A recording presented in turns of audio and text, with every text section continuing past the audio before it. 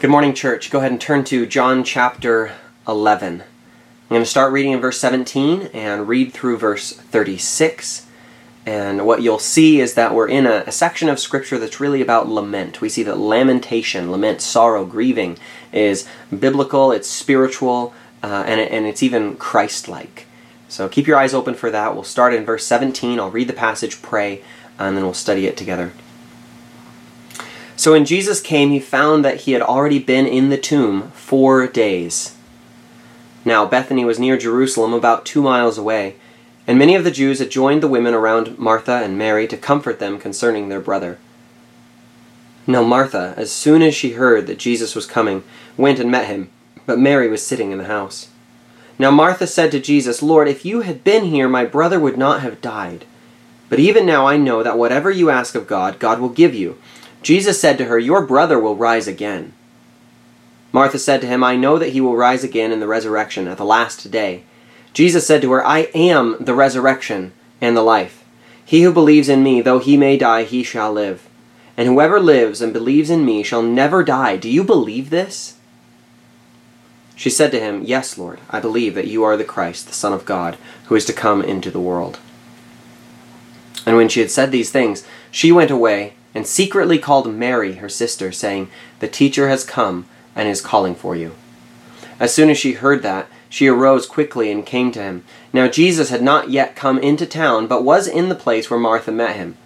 Then the Jews who were with her in the house and comforting her, when they saw that Mary rose up quickly and went out, followed her, saying, "She is going to the tomb to weep there." Then when Mary came where Jesus was and saw him, she fell down at his feet, saying to him, "Lord, if you had been here, my brother would not have died." Therefore, when Jesus saw her weeping, and the Jews who came with her weeping, he groaned in the spirit and was troubled. And he said, "Where have you laid him?" They said to him, "Lord, come and see." Jesus wept. Then the Jews said, "See how he loved him." Let's pray. Jesus, I ask that in this word, as I attempt to teach it and preach it, I pray, God, that we would see how great your love is.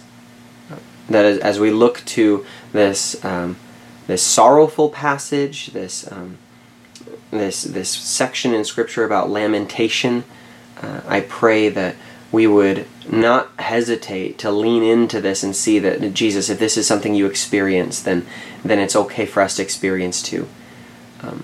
And also, Lord, that we would just be aware that in our sorrow, whether we find ourselves more like Mary or Martha or even Lazarus, you come to us in that moment and weep. Show us the truth in that. Show us what we need to see about you, Christ, so that we can worship you better, so that we can follow you more wholeheartedly, so we can know you, God. That's what we want. Teach us. In Jesus' name, amen. So a little bit of background. Lazarus has died, and Jesus knew. Now at the beginning of the chapter, he received a message that said Lazarus is sick, and he waited. He knew that Lazarus was going to die. He waited, and even tells the disciples who think that Lazarus is just sleeping, he's going to get better. He said very clearly in verse 14, Lazarus is dead. And we know, because we believe that Jesus is all-powerful, we know that he could have stopped it. And Mary and Martha are convinced of this as well. They're convinced not only that he could have, but that he would have if he had been there. Verse 21, Martha says, "If you had been here, my brother would not have died." And then Mary says the same thing in verse 32. He could have stopped it, and he didn't. He could have caused his people, his best friends, Mary, Martha, and Lazarus are just Jesus' closest friends, it seems, outside the apostles. And he could have let them just avoid this trial, this tribulation entirely. He could have cut a shortcut through the woods around this, and he didn't. And he says in verse 15, "I am glad for your sakes that I wasn't there." Under, again, the assumption that if he had been there, he would have healed Lazarus. He says, "I'm glad that I wasn't, so that you may believe." Now we see in this passage, maybe it's especially difficult to stomach, but we see Jesus behave like this towards his people in a variety of places. You see that, in walking on water, when Jesus in Matthew 8 and elsewhere, he walks on water, and he does so, and he meets them in the middle of the lake. They had been rowing all night through the storm, and they get halfway there. They're at the worst place because they can't go back, they can't go forward. It's this thing, they're just stuck, and that's when Jesus shows up. In verse 17, it says, when Jesus came, he found that he had already been in the tomb 4 days. Lazarus had been dead for 4 days. This is definitely halfway across the lake and all the way at the bottom.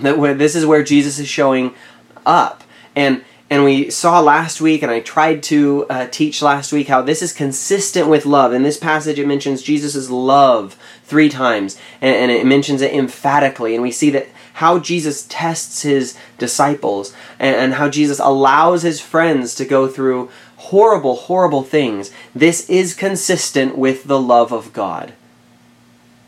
And it doesn't look like that all the time. This doesn't even look like the middle, right? This looks like the end. This is what, it's too late. Jesus has come too late. In Matthew 25, Jesus talks about the coming of the Son of Man when he comes again. And in his parables and his metaphors he uses, he says he comes at midnight. Matthew 25, verse 6. He comes at midnight, at the latest hour. When the day is done, that's when he shows up. And right now, that's where we see Jesus showing up. He comes at the end. And everyone sees that behavior in God and says, you waited too long, and now it's too late. And that's just not true. Jesus came when he intended to come. And he's doing this for the glory of God and for the good of his people and for the exaltation of his name, the only name under heaven given among men by which we must be saved.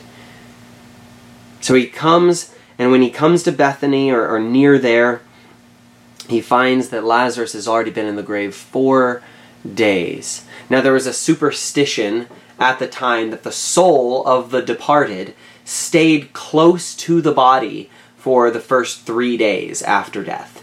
But on the 4th, it went on to wherever it was going on to. And so on day 4, there's really no hope. There were Bible stories, which at this point in time, some people took them as literal truth as we do, and others, I'm sure, took them as legend. But there was precedent. Elijah and Elisha raising the dead. These things did happen. But not like this. Not a 4-day-old corpse. So Jesus shows up, and from everyone's perspective, what they would see is a hopeless situation, and a God who waited too long, and a Savior who made a mistake. Now Bethany, verse 18, now Bethany was near Jerusalem, about 2 miles away. And many of the Jews had joined the women around Martha and Mary to comfort them concerning their brother. Mourning lasted for several days in that culture. It was a multi-day grieving period. So even though he's been in the tomb for 4 days, he's the mourning is still going on, and there's many of the Jews in the area who are grieving with Mary and Martha, and this would be common practice then. But something you have to remember, it says the Jews, and you think, well, of course they're Jews. I mean, there's not really any Gentiles in this story, not as main characters, and they're in Israel. They're right outside Jerusalem. Of course they're Jews. But what John has done in the last few chapters is he has shown the Jews, just as a generalization, call it racist if you want, but it's what John's writing, not what I'm saying. The Jews so far have been the bad guys. When he lumps them into a group like that, they're the bad guys. You can look back at verse 8. And the disciples say, Rabbi, lately the Jews sought to stone you, and are you going there again? Now, they're not talking about every citizen of Israel, but there is a group of Jews, religious Jews, in Jerusalem that have it out for Jesus. And now in the same chapter we see that it is the Jews that are with Mary and Martha grieving for Lazarus. So this could be a risky place for Jesus to be. In verse 20 it says, Now Martha, as soon as she heard that Jesus was coming, went and met him. But Mary was sitting in the house. Now remember last week I mentioned that Mary and Martha are very different people. Every time we see them in Scripture, they're behaving according to their own nature, but they're very different natures. And there's a contrast here between the sisters. Martha, what we see in Martha is proactivity. She's a doer. She's proactive. And Mary is slower to move. Okay? She sits still. And sometimes that's a good thing when she's sitting still at the feet of Jesus. And Martha's the person that gets up, sees the problem and the solution, and starts working to get the one to solve the other. That's who Martha is. And right now she hears that Jesus is coming, and she does not delay because that's the solution. She knows what work needs to be done, so she goes to Jesus immediately. And I like this. Now it's interesting because usually the Mary and Martha contrast is, well, would you rather pray and read the Bible or wash dishes? That's your only choice right here. And that's the Mary and Martha dichotomy. But what we see in Martha here is more eagerness to go to Christ. She is intent on getting things done. And as believers, we have to believe that the thing that needs to be done is prayer. The thing that needs to be done is going to Christ. For every problem, for every solution, we go to Christ. So Martha, just like she would walk into a kitchen and say, I'm not leaving until this place is clean. I'm going to wash it up, and then I'm going to start breakfast tomorrow, in the slow cooker and everything. And she would just get stuff done. In the same way, right now she hears Jesus is coming, and she does not delay. And she gets up and she goes to where Jesus is. And I think that we should have this Martha-like spirit. This Martha sense of urgency. Because what's going on right now in your life? I don't know. Lots of things. We all have stuff going on. But what's going on right now, and how are you responding to it? Because the way we ought to respond to even our grief and our trials, the tribulations or whatever, is immediately, as quick as we can, get up, stop what you're doing, and go to the Lord for help. You go to Him for help in time of need. And that's what we see Martha does. That's what we see Martha do. Now, both sisters love the Lord, and Jesus loves both sisters and their brother. Both sisters both go to Jesus, each in their own time and in their own way. Both are grieving, but Martha's first. She's the first one to go to Jesus. And she's still a Martha, if you want to characterize people like that, which isn't a very good way to study the Bible, honestly. But Martha is still a worker. But now, maybe from growth, maybe from grief, her momentum now is Christward. Her work is to do the will of the Father, just like Christ is. Her work is to be about Jesus' Father's business. Her work is to pursue Christ, and so is yours. And Mary stays for a while, but she'll come around too, and we'll talk about her once we get there. Martha comes to Jesus, and she does so first. And in verse 21, it says, Now Martha said to Jesus, Lord, if you had been here, my brother would not have died. Verse 22, But even now I know that whatever you ask of God, God will give you. She has this assumption, and there's truth in it, but it's not entirely true. There is kind of a false assumption here in verse 22. She says, and Mary will say it later, she says, if you had been here, he would not have died. You would have healed him. You would have stopped this. Now, that's probably true. If Jesus had been there and he was sick and they would have prayed and then Jesus would have healed him and it would have been fine. But the false assumption, you see that the assumption here is that Jesus is too late. It's, he could have stopped it, but he didn't. The idea is like, well, you could have healed, but you were just too late and now you can't. Now we know that Jesus can heal from a distance. We have those Bible stories, right? Where the man will come and say, come to my house and heal my servant. And through the course of the conversation, Jesus essentially says, I'll just do it from here. It's fine. And so we know Jesus could have healed Lazarus from across the Jordan where he was when he got the bad news, but he didn't.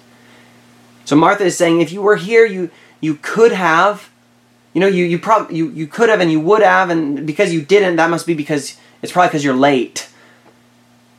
And as a general rule, the what-ifs and the if-onlys don't work with God. That's not a conversation that we can really have. And saying, well, if you had been here, then he wouldn't have died. Well, you know what? Jesus, while fully man, is also fully God, omnipresent. Where can I go from your spirit? Where can I flee from your presence? Nowhere.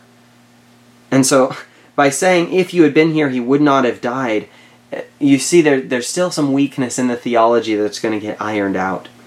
But there's faith as well.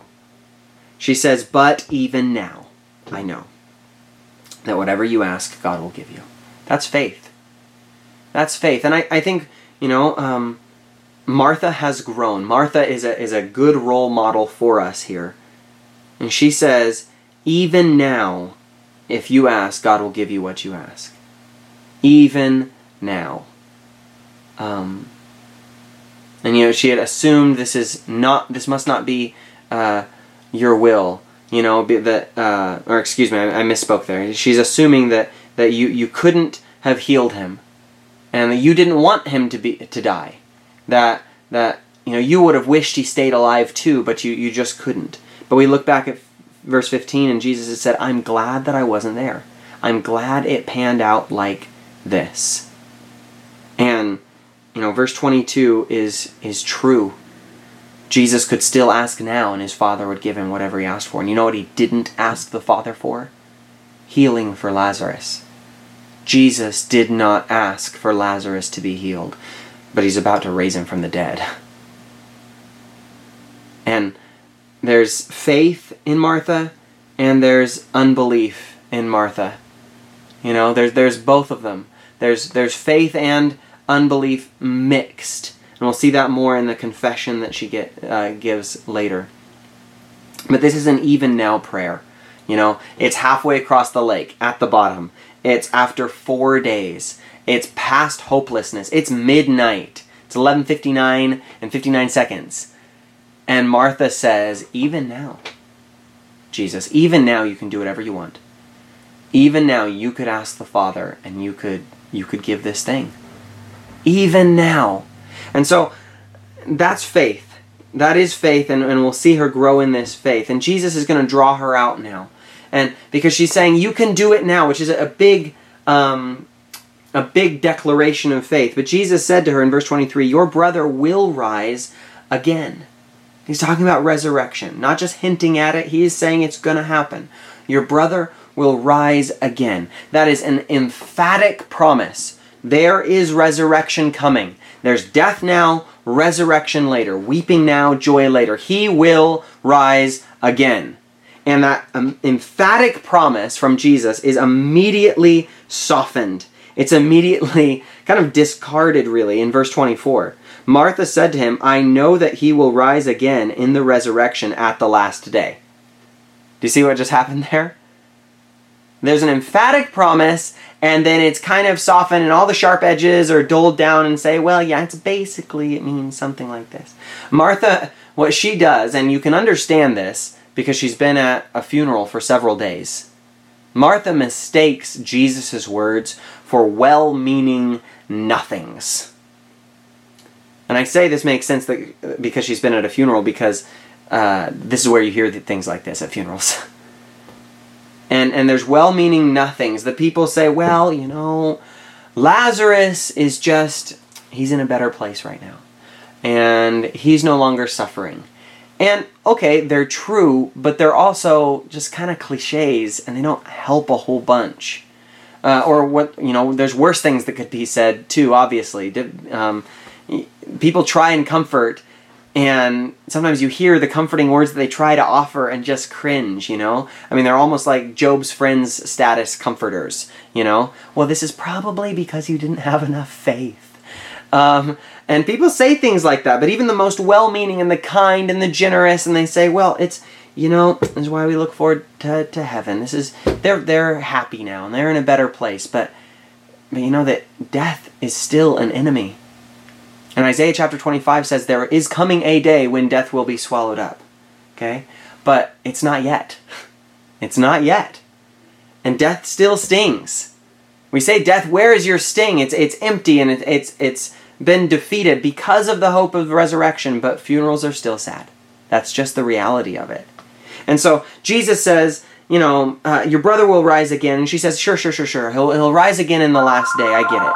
Oh, I forgot to turn off the phone. It'd be really funny right now if I answered and said that they're on camera, but I'm not going to. We're just gonna unplug that. Usually I remember to do that before I preach. Maybe that was the alarm to say to go on to the next verse. Let's see. She assumes that Jesus' comfort is just well-meaning nothings. Like, it'll get better later. That's not what Jesus is saying. And I don't want to use Jesus' words like that.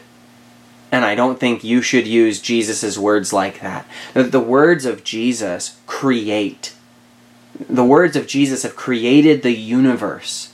When Jesus says, your brother will rise again, he's not saying that in a wishful thinking, kind of milquetoast soft way. He's saying, I have big promises, and I mean to fulfill them.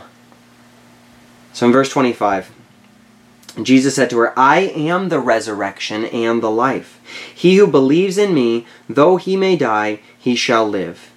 And whoever lives and believes in me shall never die. Do you believe this? What Martha hoped for in the future, Jesus is for her now. He says, your brother will rise again. And she says, oh, sure. There's heaven and stuff, and he'll rise again someday in the future, I guess, if you believe that kind of thing. And then she says, no, Martha, I am the resurrection and the life. It's me. What Martha hoped for in the future, Jesus was now. What you are hoping for later, what you think is going to be so great later, is fulfilled for you in Christ now. This is how we can believe Ephesians 1, which says every spiritual blessing in heavenly places is yours in Christ. We've already been given all the things because we have Christ.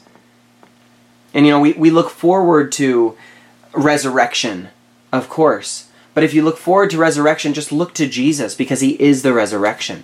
And you can get to know Jesus now. You don't have to wait till you die. We hope for eternal life, but as I've said before, eternal life is a quality of life. It's not something that starts after your funeral. We want eternal life, but John 17:3 says, this is eternal life, that they may know you, the only true God, and Jesus Christ whom you have sent. That's eternal life. So, Martha could say, oh yeah, I know there's eternal life later. Jesus says, no, it's about knowing me right now. That's what you're hoping for. Well, of course there's resurrection, and I guess there's heaven. And Jesus says, no, it's me. I am the resurrection. I am the life. Knowing Jesus now and for all eternity, that's everything. But it starts now. Knowing Jesus now, that's what's important. In verse 26, Jesus says, whoever lives and believes in me shall never die. Do you believe this? And Jesus has spoken like this before in the Gospel of John in chapter 8, verse 51. He said, if anyone keeps my word, he'll never see death. Jesus knows best. He knows best, and he knows when to act, and he knows how to act, and he knows what to ask for. Now, is it better to treat sickness or to conquer death completely? Well, Jesus says it's better this way. And, is it better to avoid all risk and play it safe, or is it better to conquer evil? Christ conquered evil. And he asks Martha, do you believe this? He says, it's not enough, Martha, for you to believe in a someday heaven. It's not enough for you to believe that God will just sort it all out in the end, and so whatever. He says, that's not enough. Do you believe in me, Martha? Do you believe that Jesus Christ, Jesus of Nazareth, is the resurrection, the fulfillment of all of your hopes? Do you believe that Jesus is the life, that the quality of life that you look forward to in heaven is an intimacy with Christ now that just continues on into heaven? Do you believe this? And I think that question is asked to each one of us. Is this what you believe? She said to him, yes, Lord. I believe that you are the Christ, the Son of God, who has come into the world. Now, this is her confession of faith. review a little bit. Last week at the beginning we saw that Jesus knew that Lazarus had died, even though the message that he received was only that he was sick. And Jesus knew that he had work to do. He knew it wasn't his time to die yet. He knew that Lazarus' death would result in greater glory to God. He knew all those things. And Christ, of course, he had the Spirit without measure. The Holy Spirit of God is in him completely. And we see a Spirit-filled life in Christ. That's kind of what I talked about last week a little bit, where he's going towards the danger. He's going where the risk is. And he encourages others like Thomas to do the same with his courage. The Spirit-filled person goes into the place where everyone else says, like the disciples say, is that safe? Is that really a good idea? And we saw the Spirit leading him. Well, now we see the Holy Spirit on Martha. And the Holy Spirit's always a background character, okay? He's not one that wants the spotlight. He doesn't show up and draw attention to himself. He points the spotlight to Christ every time. But we see the Holy Spirit on Martha. And Martha, remember, is probably at her lowest moment. She's watched her brother die. She had hoped in Christ, and Christ didn't come through the way she expected him to. She's at a low moment. And Jesus now, instead of saying, they're there, he's asking her about her doctrinal stance on resurrection and eternal life. He's having a theological discussion with this woman at her brother's funeral. And he says, do you believe this? Do you believe that I am the resurrection and the life and that those are in me will never die? Do you believe this? Now that's a hard thing to ask someone to believe because she had just seen death and she knew that her brother Lazarus loved the Lord. And he says, no, the ones in me never die. You saw death, but I'm telling you they never die. What are you going to believe? What you see, experience, and know to be true with your physical senses, or what I'm telling you? That is quite a line in the sand that Jesus is drawing in front of Martha. And Martha says, yes, Lord. I believe that you are the Christ, the Son of God, who is come into the world. Now, yes, Lord, that shows humble submission. She's saying, have it your way. Yes, whatever you say is true. Whatever you say is true. And she says, I believe. That means to cling to. Belief is allegiance, and I will follow you to the end. She says, I believe that you are the Christ. That means the Savior, not this, and the Son of God, more than just a man, but actually the Son of God. And I say that we see the Holy Spirit on Martha because when the Apostle Peter says, you are the Christ, the Son of the living God, Jesus says, Simon, flesh and blood has not revealed this to you, but the Spirit of God. So right now, in her lowest moment, the Holy Spirit is close to Martha, is near to Martha, revealing to her, showing her what she needs to know about Christ, that yes, he's the Lord, and your place is in humble submission to him. The Holy Spirit is working out faith in her. She says, I believe. And it's imperfect still. And you think of, my favorite prayer in the Bible, I believe, help my unbelief. That's where she's at right now. It's imperfect, but she believes. She believes that he's the Christ, the Son of God, and that is not revealed by flesh and blood. She didn't come to that conclusion by herself. God is meeting Martha in her grief. By saying, I believe that you're the Son of God. She's saying that this is the creator of the universe. We've looked at this before in Proverbs chapter 30. Who has ascended into heaven or descended? We saw this in when we studied John chapter 3 and John chapter 1. Who has ascended into heaven and descended? Who's gathered the wind in his fists? Who established all the ends of the earth? What is his name and what is his son's name? And the idea is, that's God. That's God. And Martha is saying, you're that God's son. Martha's confession, you are the one who, with your Father, established the ends of the earth. And she says, who is to come into the world. That's the idea that you're the one who's hoped for.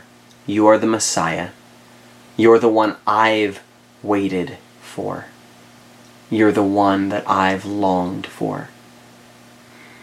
Now we mentioned this last week. We'll mention it again this week. Might mention it next week as well.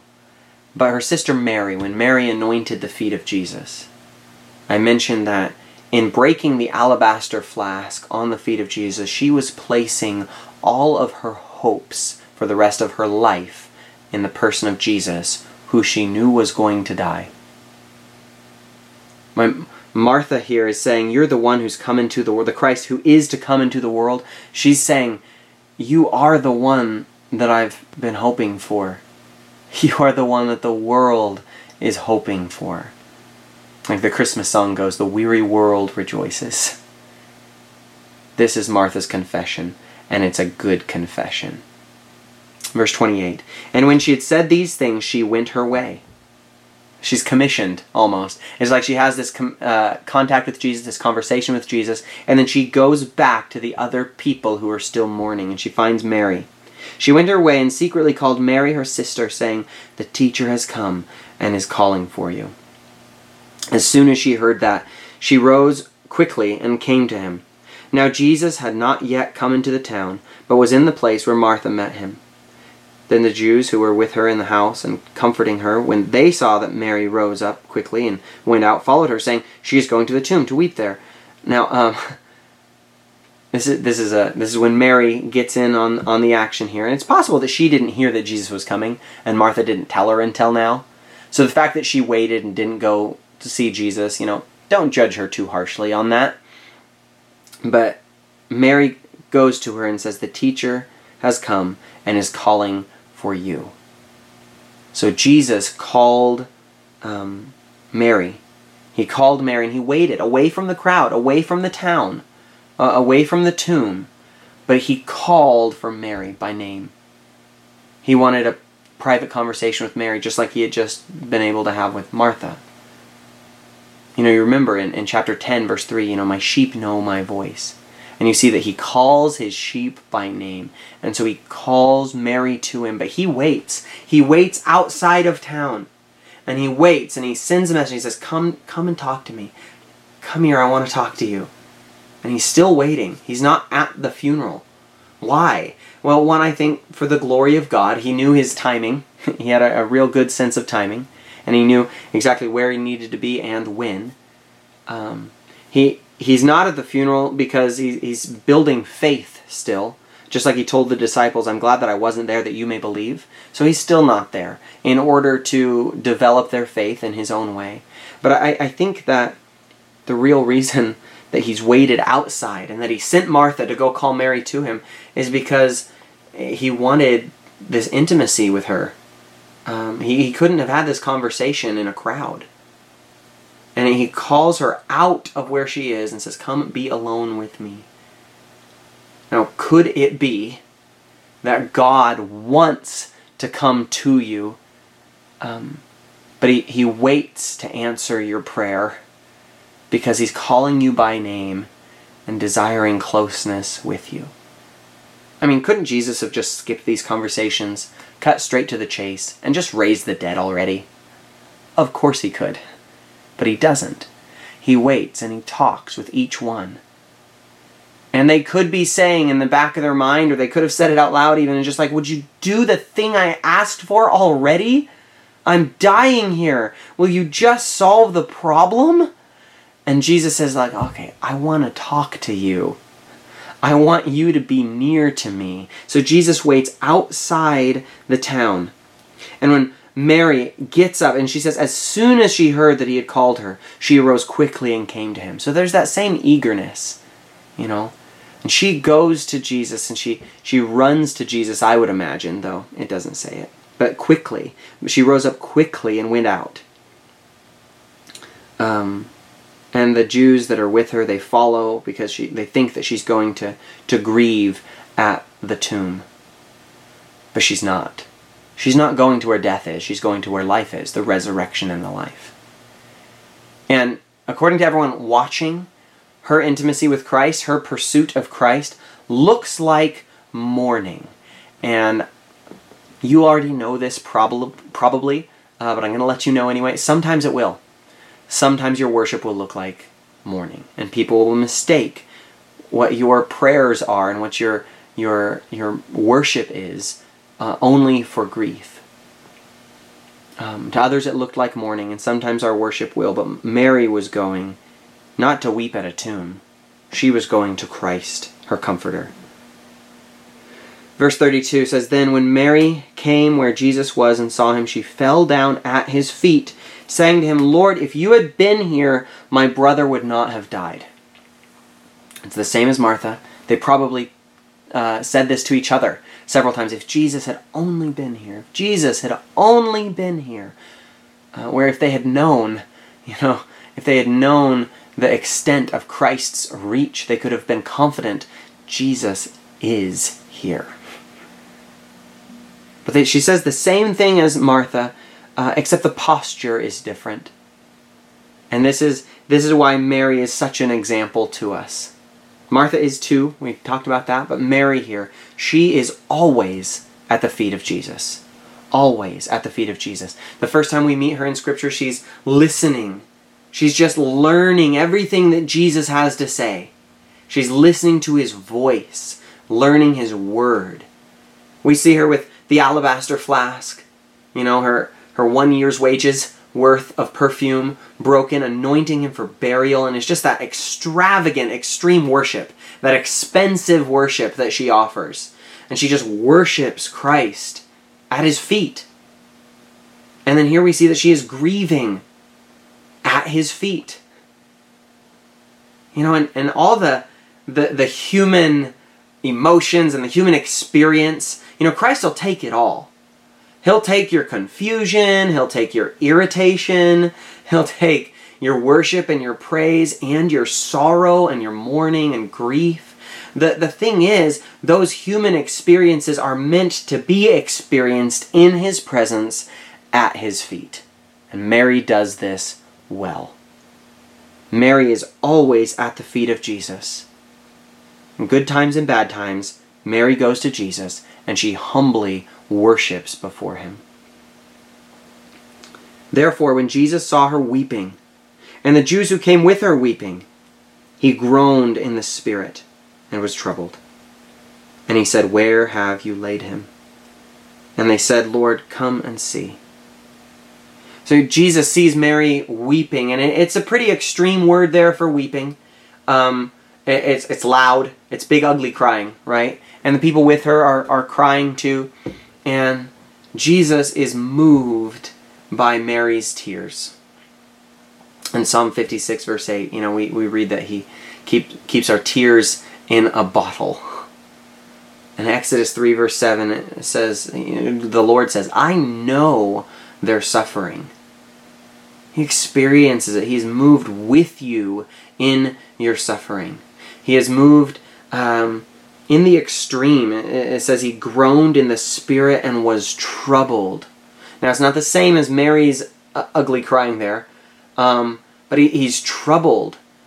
And even though he's not mourning as those without hope, Paul talks about that in 1 Thessalonians 4:13. It says, there's a hopeless kind of mourning. And that's one thing. And we as believers, we don't have to participate in that hopeless kind of mourning. But you know what? We still mourn. We still lament. Lamentation is biblical. And Jesus, it says he groans in the spirit. And I don't want to, this is kind of funny. The literal Greek here is weird. It would not translate well into English. Literally, it means he snorted like a horse. And that's kind of strange, but the idea is that there's physical noise here. It's ugly crying. He's choked up. He's troubled. Literally, he troubled himself, actually. The grammar means that he allowed himself to be troubled. He allowed himself to suffer in this way. Whoa, man. Someone is really trying to get a hold of me right now during this sermon. But you're more important than that. Jesus suffered in this way. He had laid his life down to this level of suffering in order to take it back up again. Christ lays down his life and he takes it up again. But Christ has voluntarily chosen the life of suffering with you. Christ chose to suffer with you. And I know a lot of times, especially nowadays it seems, we see our emotions as involuntary reactions only. Right? We feel a certain way. And of course, yeah, you hit your thumb with a hammer and there's pain immediately and you didn't choose the pain, it just happened. But there's also, we're more complex than that. We are more discerning than that. You cry when something's sad, but also you do have a choice for how much you invest your heart into something. Usually, we know this because we do the opposite of what Jesus did. We hold back the tears, and we hold back the emotional response and the emotions. We choke back the tears. We make sure that we're not going to cry. Jesus didn't do that. I've talked with one of you about this, and you said that you just decided not to cry because it's not worth the headache. And some days it's just like, I can't do that. I just can't invest the emotional energy, the emotional capital to what this experience deserves really and calls for. So, what? I'm just not going to. I'm not going to engage. Jesus engages. And in choosing to suffer with you, he essentially said, you're worth the headache. I'm going to ugly cry with you. And it's worth the runny nose and the dry throat, and it's worth the headache afterwards. You're worth the headache. And Jesus comes to where Martha is, and where Mary is, and where this crowd is, where Lazarus is, and he engages in their sorrowful experience, their horrible experience. In Hebrews it says he is acquainted with grief. A man of sorrows, acquainted with grief, right? And in verse 35 we have this famous verse, Jesus wept. He was truly human and truly divine. And he wasn't ashamed of any part of his humanity. He wasn't ashamed of sadness. And he knew that crying isn't wrong, that grief isn't evil. Spurgeon says he suffered all the innocent infirmities of our nature. And we see that he wept because he loved. The Jew said, see how he loved him. The scripture is full of, men of God who weep over things worth weeping for. You have Abraham and Jacob and David and Jonathan, Hezekiah and Josiah and Jeremiah and you, and all these people who weep in the presence of God, just like Mary, at the feet of Jesus, experiencing the sorrows of humanity, but not as those without hope. You experience those things in the presence of Christ who suffers with you and then is able to do something about it. Now, we're going to do the something about it next week. Resurrection will have to wait. But you have to see right now that Jesus knew the resurrection was coming. He knew about resurrection, and you know what? He still wept.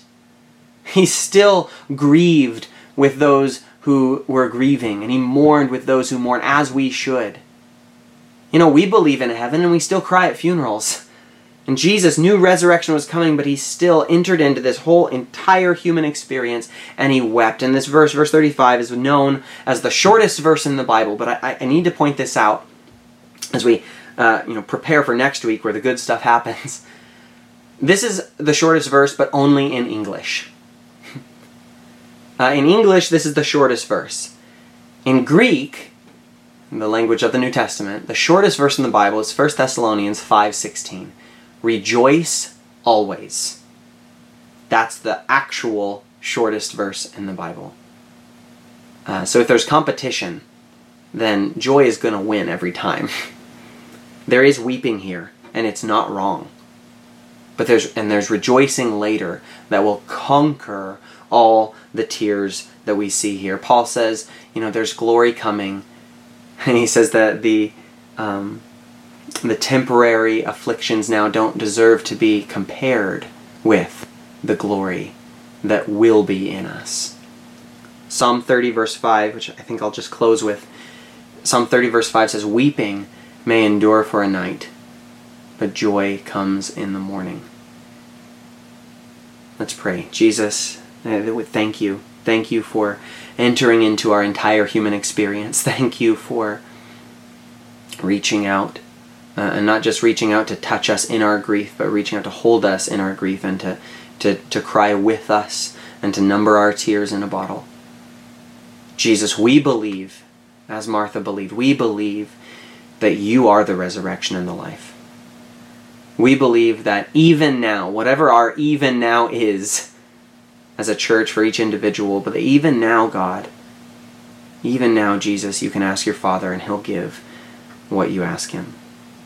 We believe in resurrection. We believe that you know what's best, that you have a divinely perfect sense of timing. We believe, God, that you are caring for us and that you're working all things together for good. We believe these things, but God, our faith is imperfect, so we pray, help our unbelief. We love you. Help us love you more. In Jesus' name, amen.